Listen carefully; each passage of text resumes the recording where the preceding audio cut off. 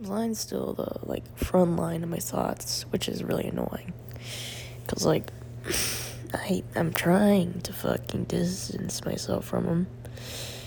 Because I want to act like a normal fucking human being and not write about fucking Blind for a few seconds.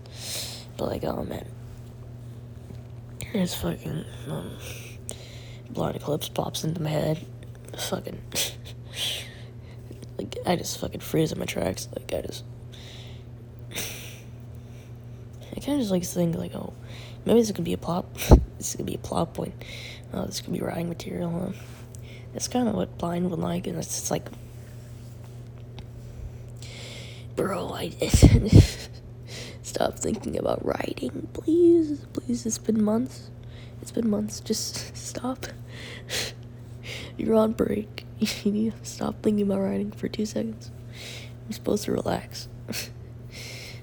I'm supposed to relax, but I haven't fucking relaxed. I'm just fucking here. Well, I'm probably in a more healthy-ish schedule. I've stopped writing, like, entirely other than my assignment.